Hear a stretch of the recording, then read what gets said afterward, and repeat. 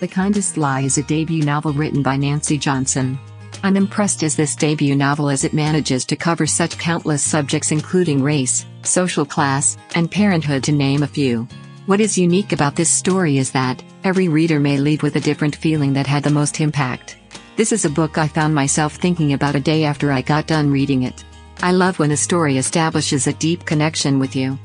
Story is set in 2008. Ruth Tuttle, an Ivy League-educated black engineer, living in Chicago with her husband. He wants to begin a family, but Ruth realizes she must drop a stunner on him first.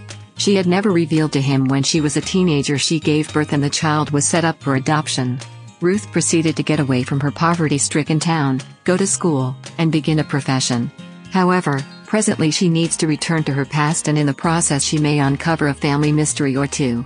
Along the way she will meet a young white kid with nickname Midnight. The Kindest Lie is a story set during the time span in which Obama has recently won the presidential election, however has not yet gotten down to business. So you have this fascinating setting of such countless individuals confident of progress, blended in with Ruth visiting her old hometown in Indiana, which has organizations closing down left and right, and individuals struggling to get by. It was not difficult to get a distinctive picture in my mind despite the fact that it is a fictional town. This added richness to the story. I will say I had a bit of light bulb moment when I at last sorted two things out with respect to the plot.